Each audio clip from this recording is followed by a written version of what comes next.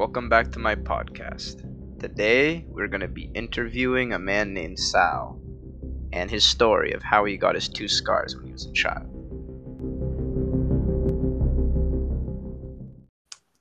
Hi, Sal. Tell us your story.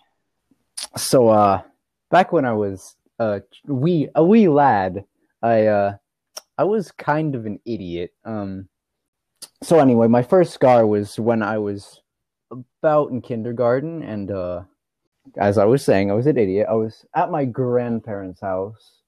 My brother was watching some random show, I don't remember what, and I was just messing around with a blanket. I was trying to be Superman. Me and the tile floor did not quite go so well, and I broke my chin. Well, probably split it open. My grandmother called my parents. They took me to the hospital. I got stitches. That was fun.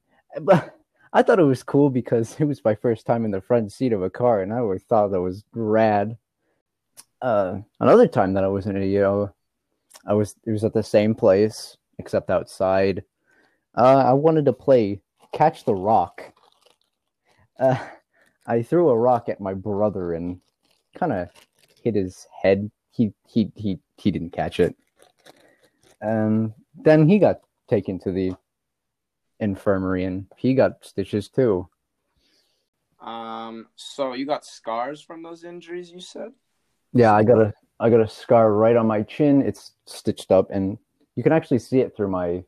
I have some hair down on my chin. You can see the scar through it. Tell us how this maybe changed you for the future. I'm still an idiot, so I mean, didn't really change much. Didn't change much. All right. Have you gotten any other injuries? On my arm, I scratched myself with a rusty nail. I cleaned it up. Luckily, I didn't lose an arm that day, so I'm fine. But the scar is still there. It's pretty visible. Yeah. Yeah, I had something similar to that when I was a kid too. Very, very interesting. Except this scar was less recent. It was more recent than the other one, but still a child then.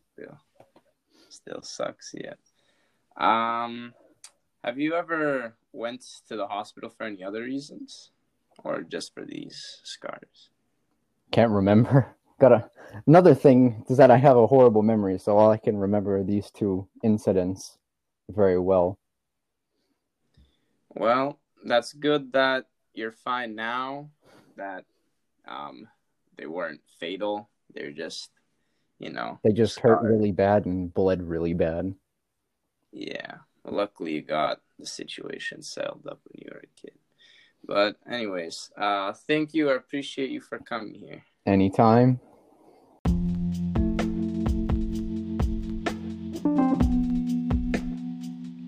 Thank you for listening. Now stay tuned for the next episode.